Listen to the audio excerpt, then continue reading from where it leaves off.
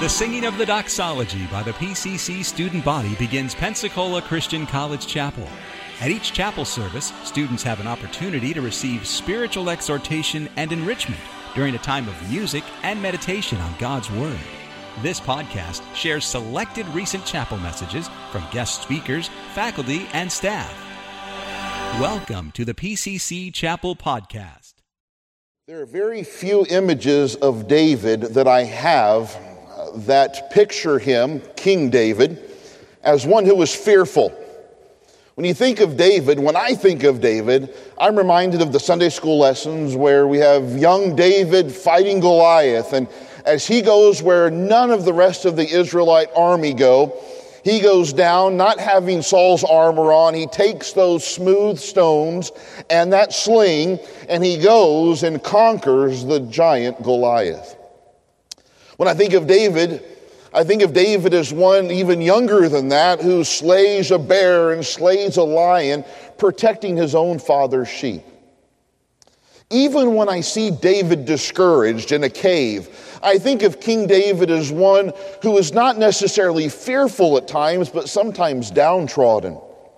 Around David are his mighty men, and his throne is established in a physical sense with these mighty men who are ready to come to David's side at any time. In the point of battle, he has these men who will come and slay hundreds to one when it comes to the odds that are against them. I don't often see David as one who is cowering in fear. I see David as one who knows his enemy, and he knows that his God is able to defeat his enemy. I see David as one who is confident. Again, not always right, but I see David as one who is confident in his walk with the Lord and the fact that God has established him upon the throne of Israel. I see David even after the sin with Bathsheba, as the Lord promises in David's repentance to restore to David what would be the kingdom. Even as Nathan the prophet comes to David and begins to recite to David the promise that through David's seed would be an everlasting throne and an everlasting dominion and an everlasting kingdom. I see David in his life overall as one, even when he's weakened at the end of his age, at the end of his years, in his old age, I see David as one who is not necessarily fearful, though he is weak. In your Bibles, I'd like for you to turn to the book of Psalms, specifically Psalm 64. And I'd like for us to take a look at a psalm of David, which might not give us a picture that we often think of when it comes to this king that God has established upon the throne. There were multiple times during the life of the nation of Israel during King David's reign, and there were multiple times during the life of King David where God had reconfirmed and reestablished the fact that God had placed David upon the throne and that David had the responsibility to make sure he was leading God's people correctly. But when we come to Psalm 64, we see a little bit of a different picture of David to start off with. We see David quietly in his prayer closet. We see David uttering a prayer that may be few, if no one else had heard, outside of God having David write down these words for us today. Notice the prayer beginning in verse 1 of Psalm 64. Hear my voice, O God, in my prayer. Preserve my life from fear of the enemy. David, you've got 30 mighty men, and you've even got captains over them. You have a kingdom that's been established by God. You were a man, a king after God's own heart, a man after God's own heart. You were chosen by Samuel in the midst of all of your brothers that he could have chosen. God had chosen you to be king over God's people. David, God has done mighty things through you, whether it was mighty animals that were coming against the flock of your fathers, or whether it was mighty giants that were coming against the people of Israel. David, God has done great things through you. Yet in this moment, whatever was occurring in David's life, in the quietness of his own heart, the king of Israel, a man after God's own heart, was bowing the knee to his God and asking for him to be preserved from the fear of the enemy. I think it interesting here that the prayer that David prays is not to be free and preserved from the enemy, but rather the prayer is to be preserved from the fear of the enemy. I played basketball when I was in high school, and there were some teams that we played against, and we were a 4A high school right outside of San Antonio in the Hill Country. We were the Boerne Greyhounds, and they're still there, but at the time I'm no longer a Greyhound, but we were the Boerne Greyhounds. That was our mascot. And it was a pretty good team for the size school that we had. But we were on the outskirts of San Antonio, and so there was a little bit of a different ability level between those that played in the Hill Country and those that played in the city. There's a big difference in ability. The scouts wouldn't come to Boerne to watch us play. The athletic scouts would come into San Antonio and watch the real teams play. And so as we would be playing, there would be some teams around the Hill Country there that when we saw them on the schedule, we knew that they desired to come and beat us, but we realized that the odds of that were pretty slim. There were schools that were smaller in size, and as we watched the tapes of them playing, and began to study the opponents, we'd realize, you know what, we're going to have a pretty easy time with this team. It's a 1A school or a 2A school or something like that, and they just weren't all that big. And so when we would come on the court, and it was natural for high schoolers to do this, once you become college students, these natural inclinations, they go away. But when you're a high school student, you look at a team and you realize, we got this beat. We got them beat. There's no need for us to bring our full on the court. So while the opponents are coming, and they're still our opponent, on the scoreboard, it still said home team, Greyhounds, and visitors. While they were still visitors, our opponents, who we were going to beat, there was very little fear that we had of some of these teams. Now, sometimes, as you well know, the underdogs defeat those that are favored to win, and that happened more than once. But I'll never forget the time we had come far in our program, and we had made it to various levels of the district and making it into the state playoffs sort of arena. And we began playing teams that were well beyond the area of San Antonio. We played this one team, and realizing the size group that's here, I won't mention the high school, but it didn't have a high school name. And when we watched the footage of this team that we were about to go up against in the state playoffs, we were struck with their ability to move quickly. We were struck with their abilities to operate above the rim. And all of our fears watching the tape were very real when we actually saw them in person as we went to play them. Most of the people on that team had already signed scholarships for Division I schools in football. We weren't playing football. We were playing basketball. And yet they excelled even above our abilities. The enemy was there. The opponent was there. Just like the opponent was there on the teams that weren't so talented. But our perspective was far different. We never prayed, Lord, deliver us from the opponent. We never asked the coach, we don't want to play the team, but rather let us go out there. And the coach was there to help us see that we are not to play in fear. Well, how much more so in our life when we see, like David here, an enemy come, we realize that outside of this life, we are going to be facing the enemy daily. You and I are not to pray for deliverance from the enemy, but rather the Lord would have us trust Him in the presence of the enemy.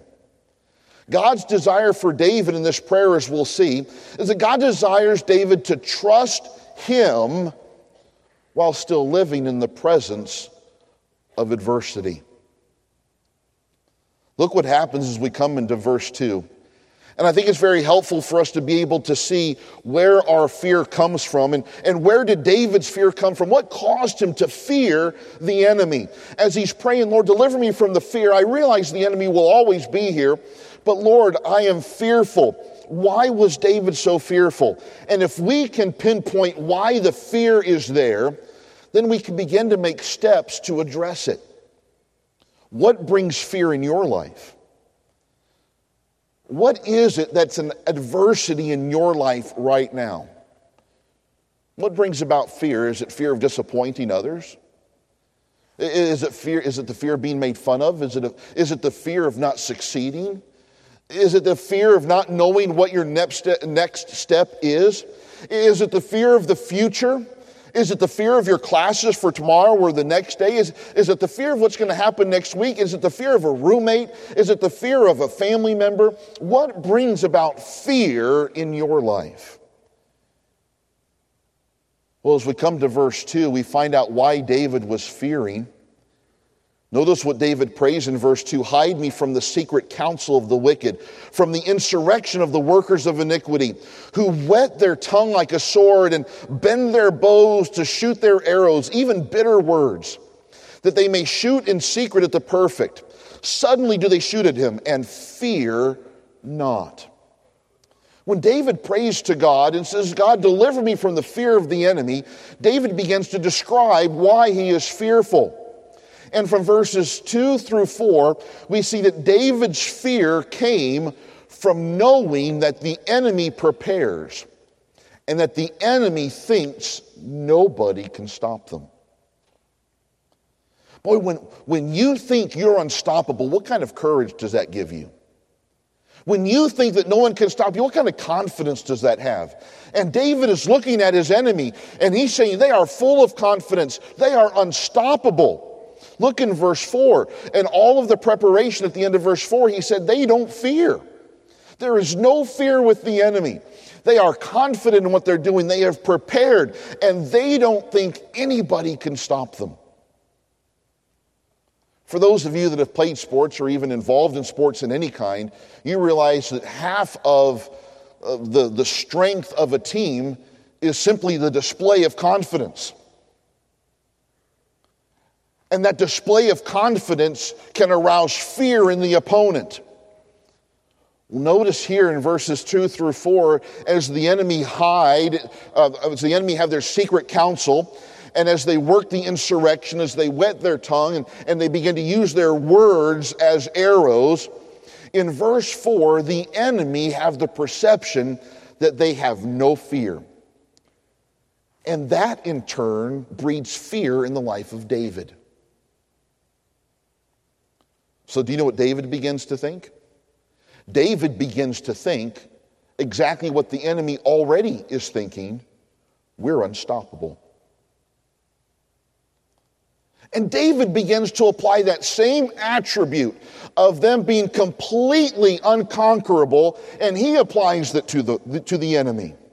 And how many times do we, as we fear things, we see that there's no one that can stop this from happening.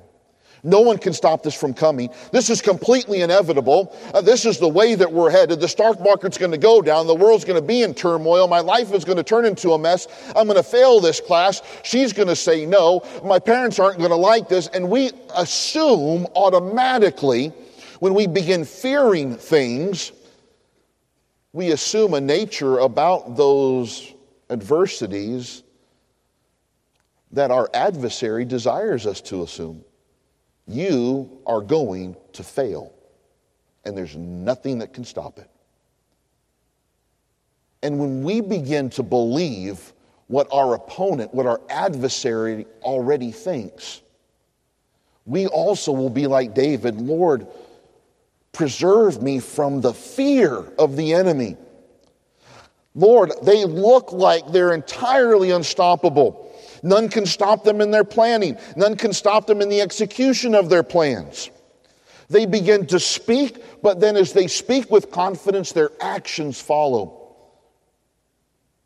Do you know what sometimes our worst enemy is? It becomes ourselves, isn't it? We begin to talk ourselves out of things, or we begin to talk ourselves into despair, into hopelessness. How can God ever use me? I have done. Or how can God ever use me in the future, for this is what I am? And how can this ever come right, because this is how I am made? And as we look at these things, we begin to attribute to even ourselves the fact that we can't change. But that's not what this psalm is going to focus on. David comes and says, Lord, I'm praying that you would deliver me from the fear of the enemy, because the enemy thinks it's unstoppable, and so do I. Look what happens in verse 5. They encourage themselves in an evil manner. They commune of laying snares privily. They say, who shall see them? They search out iniquities. They accomplish a diligent search. Both the inward thought of every one of them and the heart is deep. David says, Lord, deliver me from the fear of the enemy, because the enemy thinks they're unstoppable. But notice in verses 5 and 6 that the enemy also thinks that nobody can see them. They go unnoticed. They encourage themselves in an evil manner. They lay snares privily. They search out, they accomplish a diligent search. They believe that nobody sees them. And sometimes we fear because we don't believe anybody sees our enemy. Again, sometimes our enemies are very much our own selves, and, well, who sees us better than us, right? Well, you don't know what I'm going through. Well, you don't understand the past that I've had. You don't understand how those words hurt me. And we fear because we believe that our enemy is not seen by anybody. In their success, it increases. Notice in verse 5, they encourage themselves.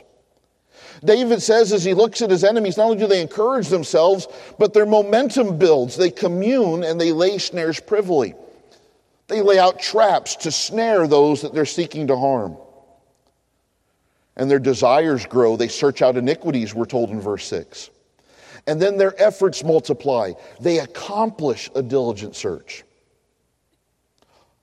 All of these ways, when David says, deliver me from the fear of the enemy, it's not that the enemy itself in himself is bad. It's not that David's praying for fear from the presence of the enemy. But Lord, deliver me from the fear of the enemy. Help me not to live in fear of what later on today holds, in fear of what later on tomorrow holds, in fear of what the future holds, in fear of what's going to become of me, in fear of what's going to become of the world. Lord, help me not to live in fear, because I need to remember that though my enemy and my adversary think that none can stop them, and though my enemy and adversary think that none can see them, I am not to put that attribute on my enemy.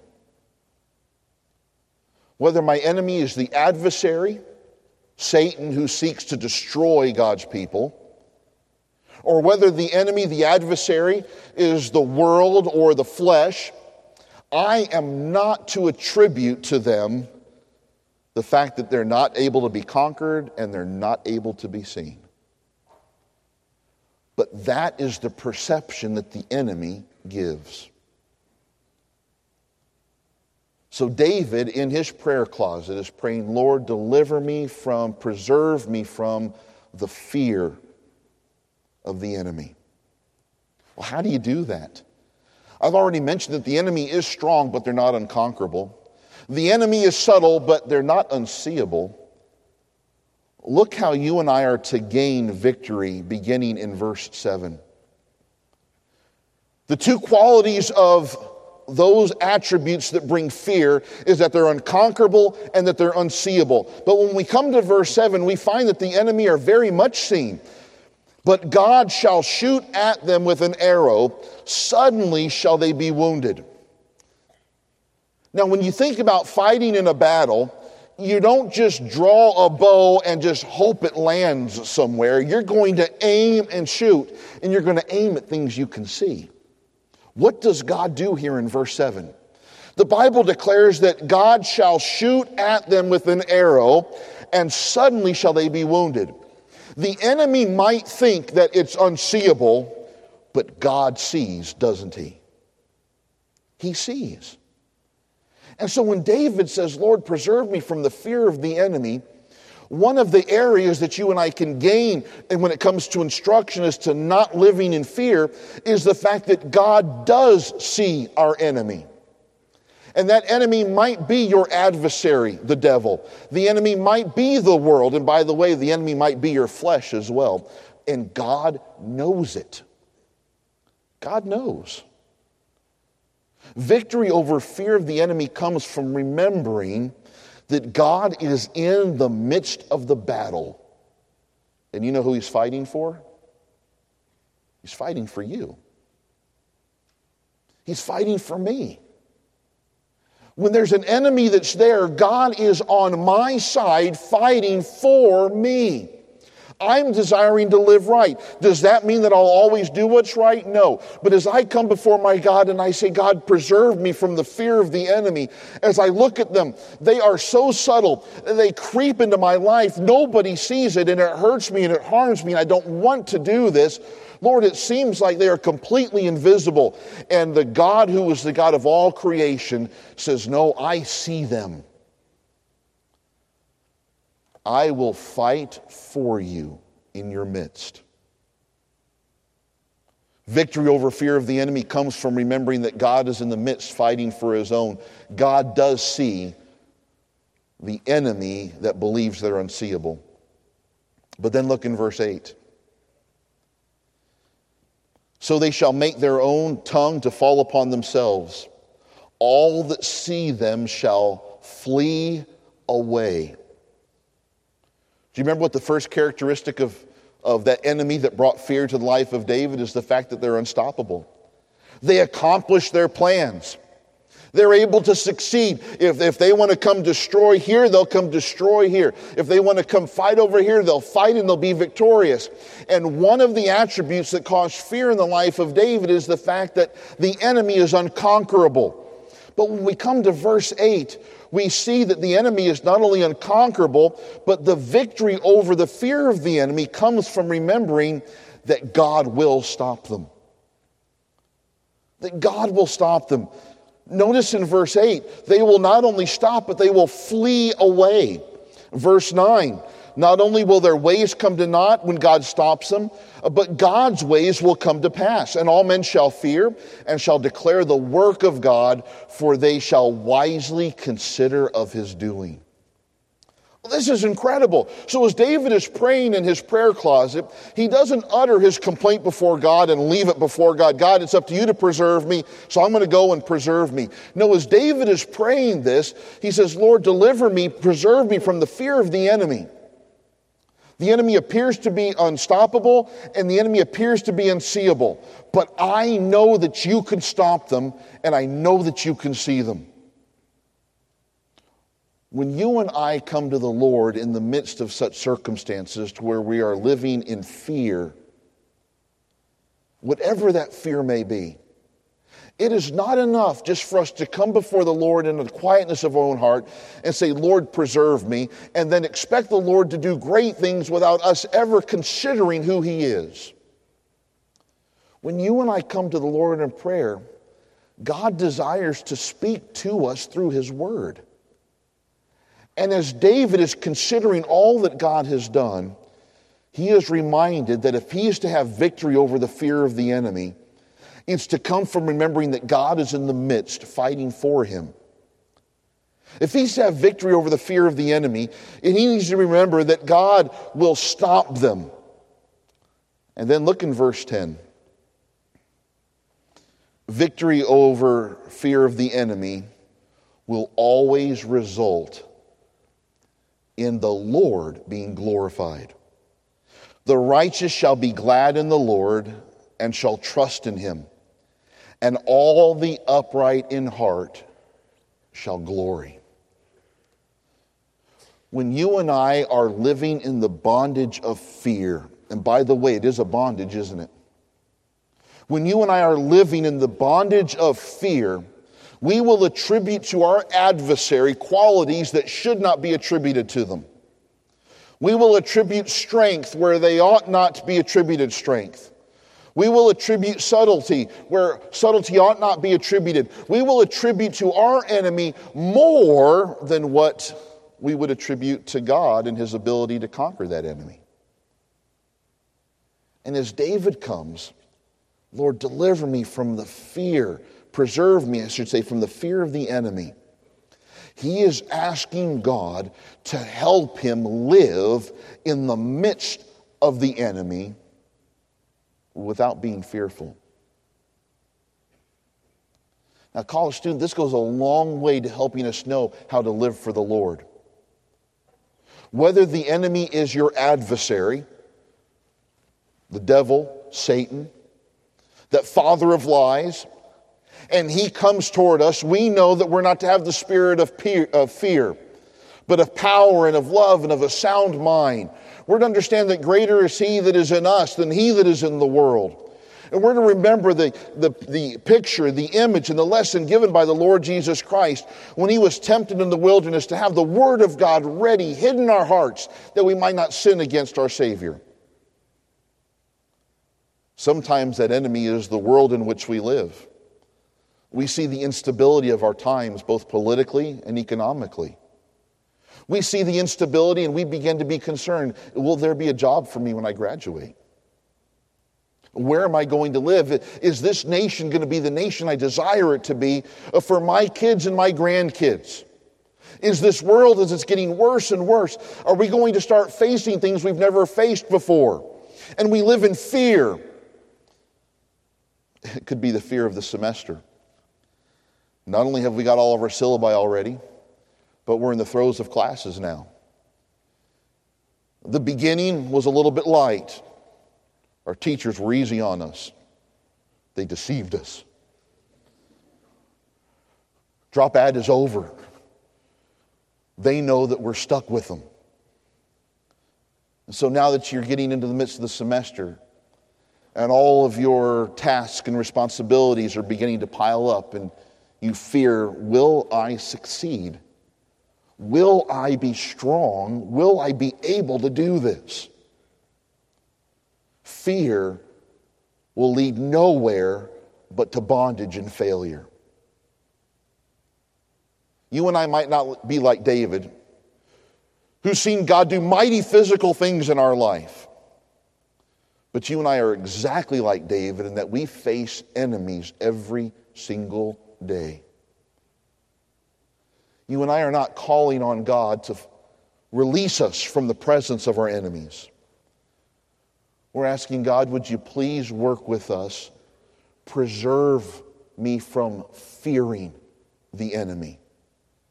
For you're fighting for me because you see me. And you are the King of all kings and you can stop them.